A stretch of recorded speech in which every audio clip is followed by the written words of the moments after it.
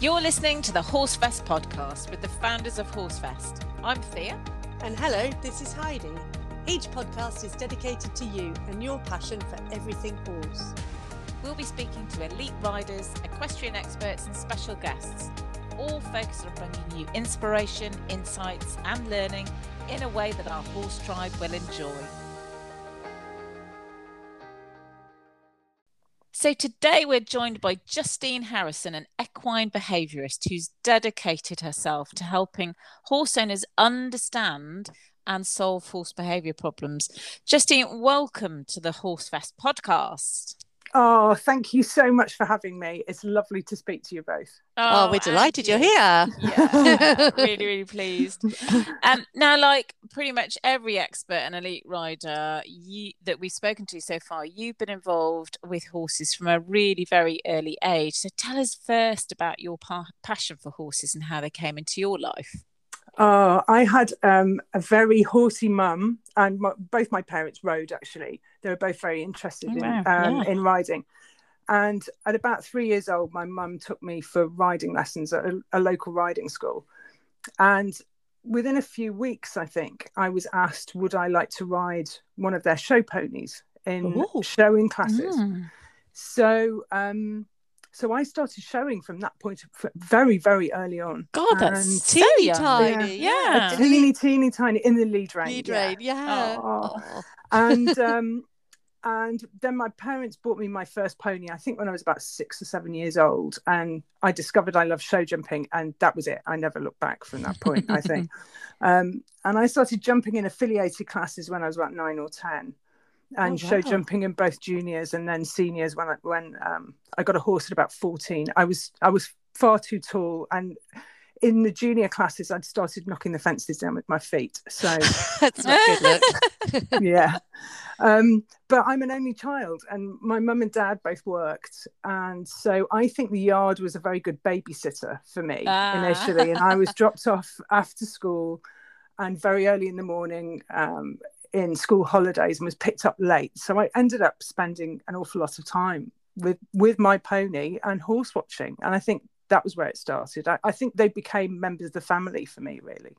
Oh, that sounds like an idyllic childhood, to be honest, to be dropped off at the yard and picked up again. I know. The only thing was, it would especially in winter, it would be freezing, and I would be the one sitting there waiting to be collected. I'd be the only one in the yard, you know.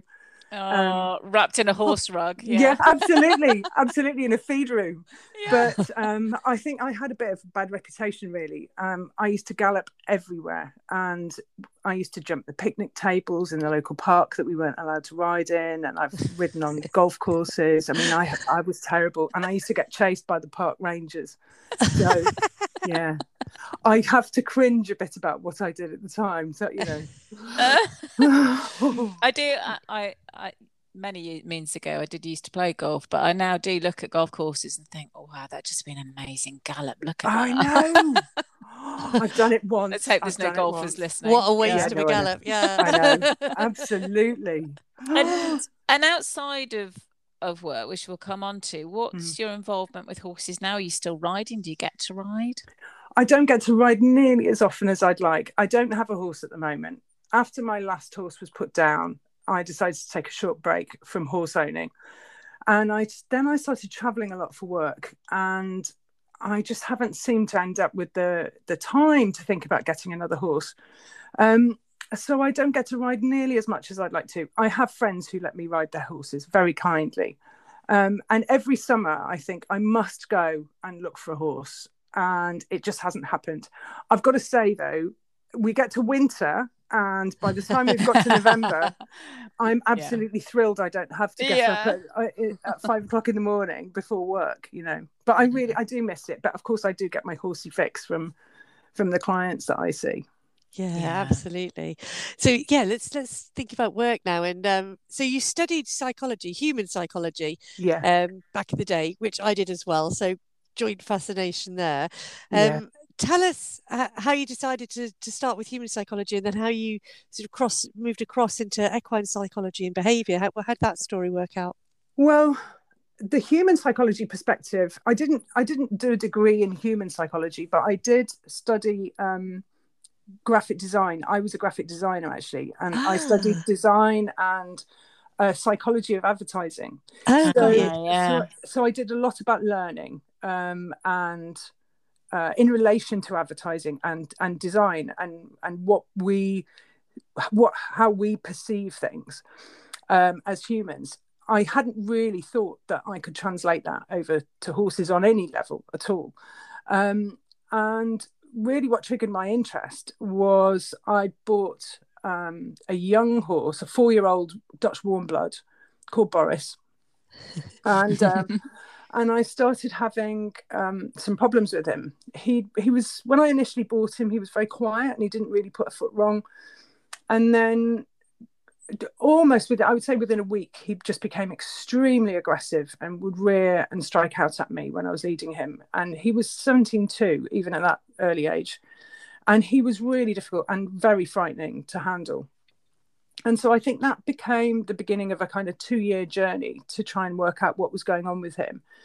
And I had a load of vets and physios and osteopaths. I think we got to 8 over a 2-year period. Wow. To try and find out if he had any physical issues. And I asked my riding instructor and a couple of trainers for help. And I was told that he was being naughty or that he was evil or that he was taking the mickey. I wish we'd had Sue Dyson's information that you've just been giving out at that time. And I just kept asking everybody why he was behaving this way, and nobody could give me any answers. So I decided to go and study horse behaviour myself and find out why he was behaving like this. But I was convinced he had a physical issue, and I was very, very lucky in that a friend of mine at the time worked at Lea Hurst Lea Hurst Equine Hospital as the radiographer.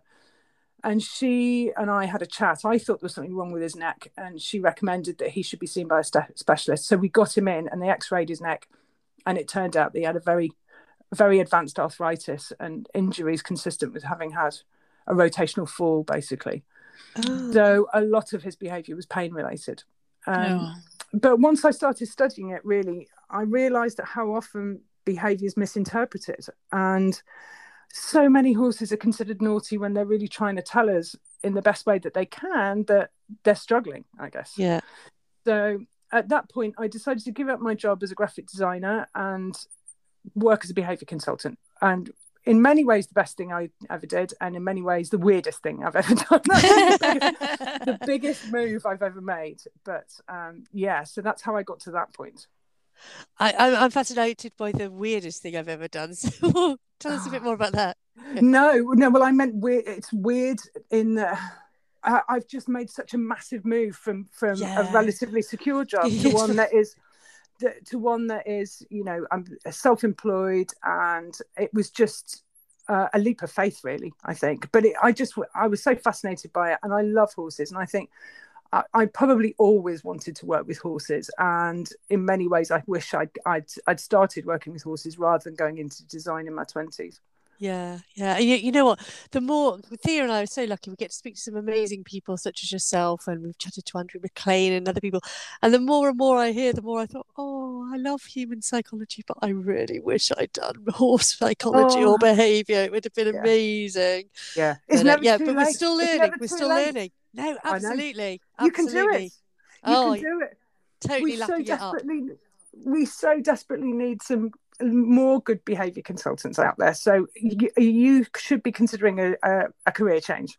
Don't tempt me. Don't tempt me. I've just got a festival to put together, and then after that. Oh yes, and that's really important. Yes, it is. Yes, it is. So obviously, with the festival, we've got loads of experts working with us. Like I said, Thea and I are learning masses through our Horse Fest and Horse Tribe ventures. But you studied with 2 different experts as well. About who you've studied with and how that's impacted on your career. Well, I started when I had the problems with Boris. This was in about, I'm going to say 2004 or 2005, and information about equine behaviour at that time really available in main. So I went to study at a private college with a lady called Heather Simpson in South Wales. And she was an incredible lady with a massive amount of information. And that gave me a very good foundation in the science of horse behaviour, and a very different ethical approach, really, to dealing with horses than I was used to from coming from a very traditional background. And after I'd finished there doing the theory side of it, I wanted to expand on that knowledge, really, and get practical experience. So I went to spend time with an animal behaviourist called Mart Kylie Worthington. And she, at the time, lived in the French Alps. She's moved back to the UK now.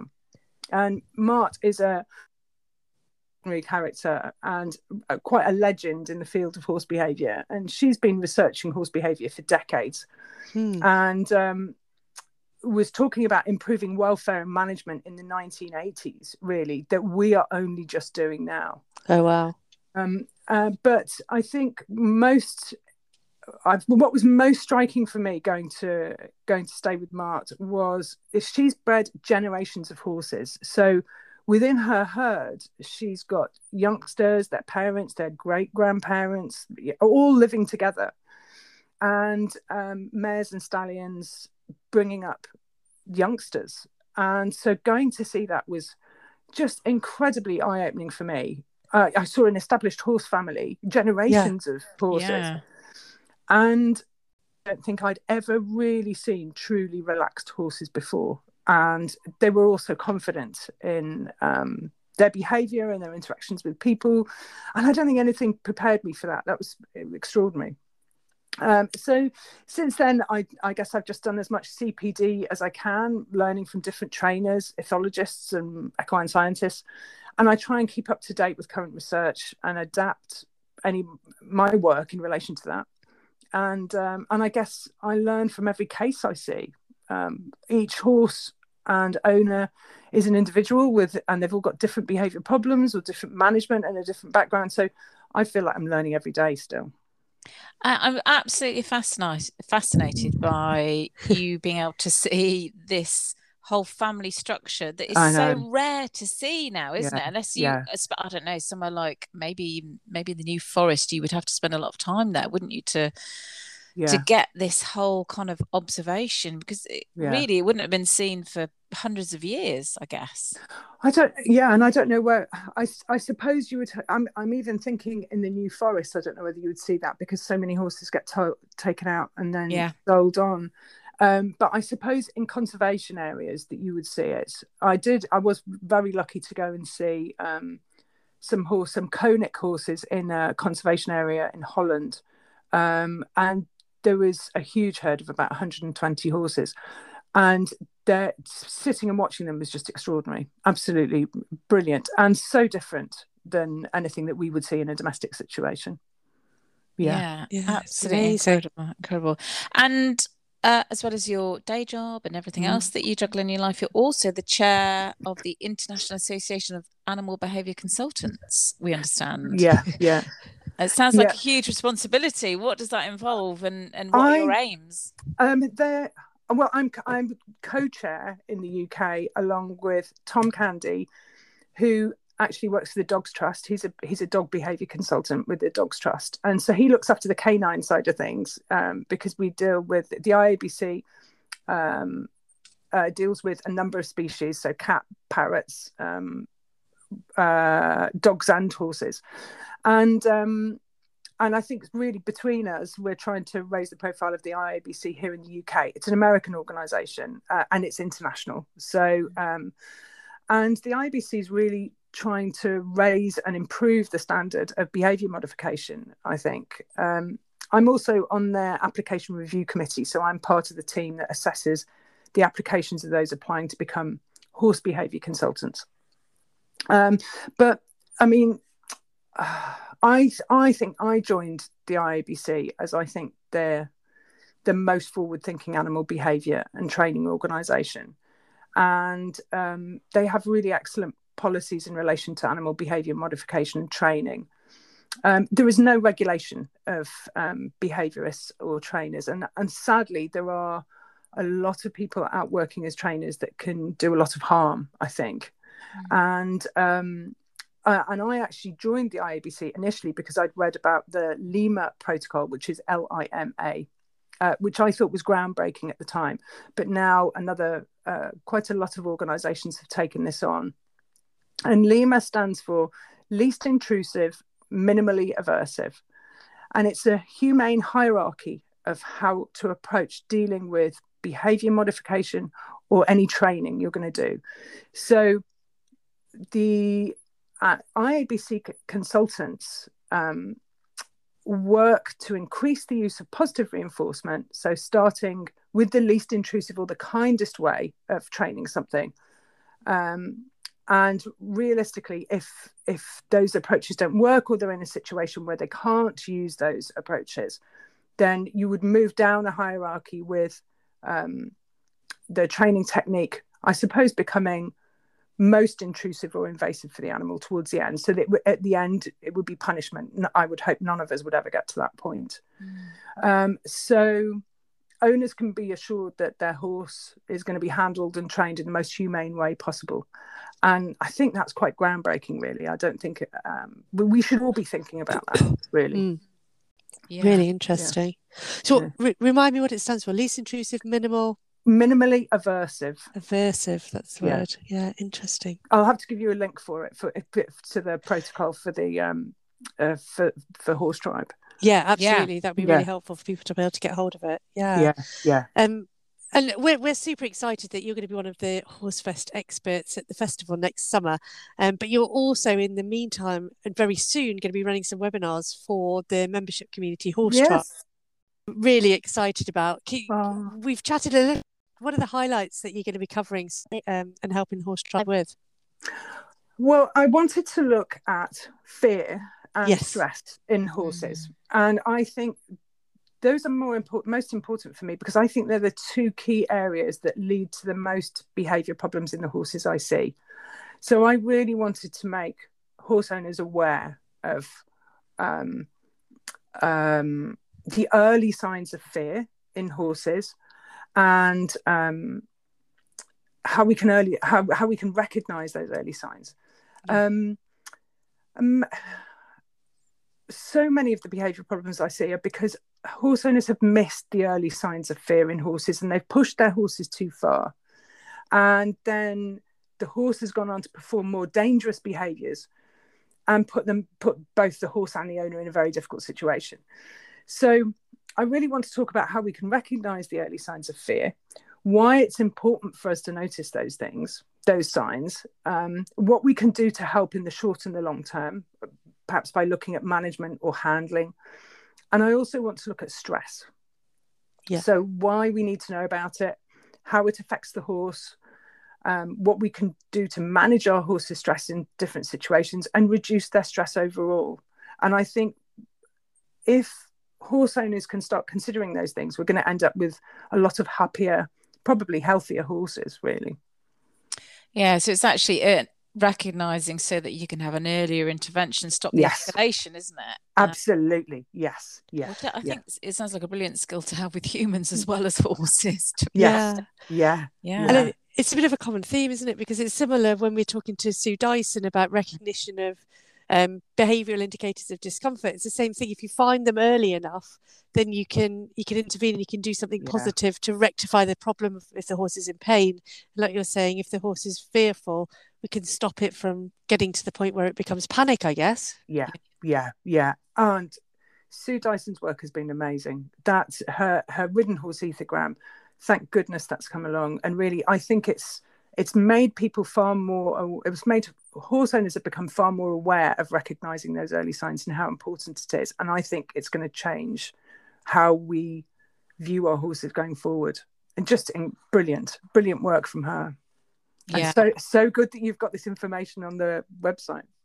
Yeah, well, we are very fortunate with all of you, actually, and we have got some articles, we've got downloadable key takeaways from that, we've got the webinars, and both Heidi and I have personally benefited from learning and spotting things in our own horses so quickly now that we can get the team different people around that we need, and work out what's happening. So yeah, it's huge. So we're really excited to hear. Yes, so this next piece of the jigsaw, isn't it? Yeah, absolutely. So that, about fear and stress, because it helps us manage our own physiology, and therefore, have this kind of more positive interaction, doesn't it? If we know what's happening, we don't panic as much either, and you don't get that kind of sort of downward spiral, I guess, between the two of you. Yeah.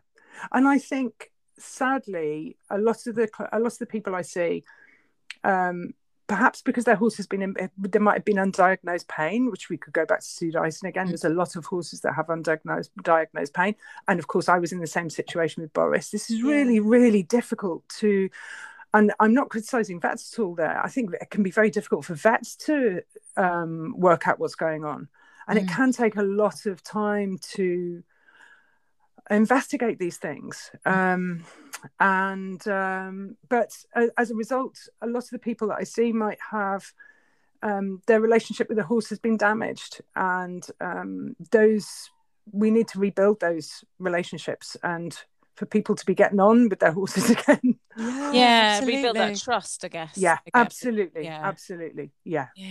Oh, it's going to be absolutely fascinating. Really excited about this. We'll be scribbling notes as usual in the background too. Yeah, I think you're in a very enviable situation. You've got so much information between the pair of you now. I know, it's unbelievable. We're exploding with brilliant kind of tips, and it's really changed, I think, for both of us, hasn't it, Heidi? How we look at our horses, how we interact with our horses, and we're hugely excited by every expert and all the detail coming through. And you also must have a huge depth of fabulous horsey memories, and we wanted to tap in, and if you had to pick one, what would be your most memorable horsey moment so far? That's such a tough question. I'm going to say I've got a couple. Easily my most memorable moment, but probably not for the right reasons, is those are often the best. When I was little, I'd qualified for the final at Windsor Horse Show, and the pony that I was in the first ridden or something like that, I think I was about 7 or 8, and we were in the main arena walking around, and the Queen came in to sit down just as I was going past the bandstand, and the drummer started a drum roll right next to me. So the little pony that I was riding bolted with me in right across the arena, and I can remember it so clearly. I was just screaming "Mom" at the top of my voice. And he I think he did a couple of laps, and I eventually got caught. One of the horse guards, I think, caught my reins, and I just cried and cried and cried, and was led back into the middle of the arena to get my rosette. And just horrendous. Probably my first experience with a serious behaviour problem as well, I would imagine. But apart from that, another one, which is very memorable for different reasons, and again maybe not good, but very enlightening. I'd actually moved Boris to a yard where I was training him in the arena, and it was the first time I'd been somewhere that I could actually leave the arena gate open when I was training him. And I was using positive reinforcement, so I was using food. It was in my early stages of using food in training, and I was trying to train him to go through a maze and on hand cues, and he used to learn incredibly quickly. He's the best, easily the best teacher I've ever had, and he. And I asked him to go through it in one direction, and he went through it, and he just turned around. He got to the point he could pick up these things so quickly. He just turned around and came back through it. And then I went, brilliant, okay. Asked him to go through it again, and he just walked through it, and he just walked straight out of the gate. And it was like, you're boring. I'm going back to the stable. And he didn't He's rush. Back to you. Yeah. And I did, as he was leaving the arena, I said, Boris. And he stopped and he turned around and looked back at me, and I thought, oh my God, my training is going to have to get a lot better to deal with it. I love him. But it was, I think that was such a turning point for me, because I was just thinking about horses having choice in what we do with them, and what we do with them being interesting, and how clever they are. Because I just thought, oh, we're going to need to do this another 10 times. No, he got it. You know, they can pick things up in one trial. And I just think quite often we'll overtrain them or what have you. So that was a really big turning point for me. It's clearly in your blood, because you're picking out lessons from every interaction with horses very quickly yourself. Yeah. Yeah. Oh, I love absolutely. that. And I'm also fascinated by use of food, actually, because often I feel like I've been told don't use food if you're having a challenge to, bring a horse in or something. So tell us a bit more about the use of food in positive reinforcement. Well, positive reinforcement itself is rewarding the animal when they perform the right behavior. So we can, and when we reward them when they do the right behavior, or we use positive reinforcement, they are more likely to perform the behavior again. So it's a great way of training. And we are limited with horses. I mean, it's very widely used in the dog world, but and so dog trainers will use play or treats to reward their animals. We can't really reward horses with play. I know how horses play. I don't want to play with my horses, I've got to say. Yeah, they're a bit big, aren't they? Not their games anyway. I don't want to play their games. So really using food and using wither scratches, or the company of other horses, we can be very creative, and we can try and reward them with different things. But I think food is a really, really useful tool, but it just needs a bit of thinking about how it's set up, so that they don't become muggy, and that your timing is good, and that you are setting them up to be successful in their training. But it can be so effective. It can be so effective. I wouldn't recommend it for all horses, and I see an awful lot of horses that have problems with food. But certainly for dealing with fear problems, it can be really, really useful.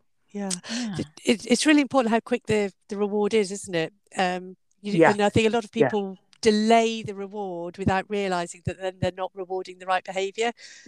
And the horse can become very frustrated, because if they're waiting for it and the food isn't forthcoming, then we can start seeing them becoming frustrated, starting to mug the owner, and becoming fed up with the whole process, really. So it's about 3 seconds we've got? I think so. Something like that, isn't it? Yeah. As quickly as you can, really. No, that's really interesting, because I have noticed I've been doing a lot of carrot stretches with my horse at the moment, because he's coming back from a little operation, and now if I touch him a certain point on his belly, he's like, would you like me to do a stretch through my legs? So he's very quick to learn. They learn so fast. They do learn so fast. It's amazing. I tried to do the one through the belly, and he's like, no, you put your hand started there, so why don't we just have it where your hand started? They're very, very good at training us, I think. Aren't they? So what's been the biggest challenge for you in your career so far, Justine, and how have you overcome that? I think there are a lot of challenges working as a behaviour consultant, and I think every day. I think probably one of the biggest problems is there's a lot of traditional thought that's ingrained in the equestrian community, which isn't particularly helpful from the horse's point of view. And I think like horses being seen as commodities rather than sentient beings. So sometimes there's little consideration of their emotional state. And owners can be quite anthropomorphic. They can sort of project human opinion onto their horse's behavior, and so can misinterpret their horse's behavior, or sometimes misunderstand it. And how to overcome that, that's a work in progress, and I'm still working on that. And I'm hoping my work as a consultant and my affiliations with the IABC, I guess, and with social media, and I've got some online courses that I hope we can get out some good information and start changing attitudes, really. Yeah, and that's everything that we're trying to do. Yeah, absolutely. I know, and you're doing a very good job. Well. Yeah. Thank you so much. But it's because of people like yourself that are so passionate about sharing their knowledge that we simply want Horsefest and Horse Trial to be the conduit for that, for getting really good quality information out, so people can make good choices. Yeah. And I think it's a bit of a minefield at the moment. I think it can be very difficult for horse owners to know where to go, really. Yeah. And just fantastic that you're doing this great initiative, and I love your ethos, really. So it's great that you're doing this. Oh, thank you for being a part of it. Thank you. Oh. Now we do always ask to see if there is a funny but clean story that you can share. Holding back names to share blushes, of course, but there must be a few funny stories that you can tell. Oh, I've been chased in a few fields by horses, unknowingly, when clients haven't told me where the horse is, that there's been an aggressive horse and things like that. But I see quite a lot, as you can imagine, quite a lot of horses who are quite damaged or stressed. So it's very nice when horse owners report back to me with their success stories. I did have one really lovely client a few years ago who was a professional eventer, and her horse was very difficult to load and had always been very difficult to load, and he got to the point that he wouldn't go within about 20 meters of the horse box ramp. Gosh. And so we worked together on a step-by-step plan for her to address this using positive reinforcement. And so trying to make the wagon as nice a place for him, and just going at his pace, trying not to put any pressure on him, and make the wagon a lovely place to be. And my client did the most wonderful job. But one day she called me and she said, Justine, I've got a problem. I was okay. And she said, he won't come off. And I honestly, I was just like, yeah, that's brilliant. She said, no, really, he won't come off. He won't come off the lorry. Oh, no. And so that's a nice problem to have. But he had just got to the point that he loved it so much, and she hadn't taken him anywhere. She'd fed him on the wagon and what have you, and he loved it. And he used to stand on there, and he was watching everybody in the car park, and it had just become routine for him. And so he wouldn't come off. But she did such a good job and transformed him really from being absolutely terrified. I think at one point he dropped to the floor in the lorry when he was traveling. I mean, he really was quite a mess about it. And now he's the yard safe traveler, and a companion for horses who were worried about loading. But yeah, so in a way it was a nice problem to have. But honestly, she'd said, no, he won't come off, and I was like, yay, that's great. No, really, Justine, it isn't. He won't come off. Okay. That's so funny. I love that. Oh, I love that. I'm working on that with my boy at the moment. We got as far as him loading himself so far. And, brilliant. And then he did stand yesterday and just look around, and then tried to eat a bit of hanging basket. No, come on. Oh no. Another question we always ask our experts, Justine, is, do you have a relatable pass on to people? What would that be for you? I guess to never stop learning, and to be open and to question everything, which I know is brilliant, part of the ethos that you have as well. And I suppose to try and consider things from your horse's perspective. Yeah, I mean, no matter what, whether I like somebody or I don't agree with their principles, I think I learn from everybody, and I think it's just being open, and we must think that we never stop learning. Yeah.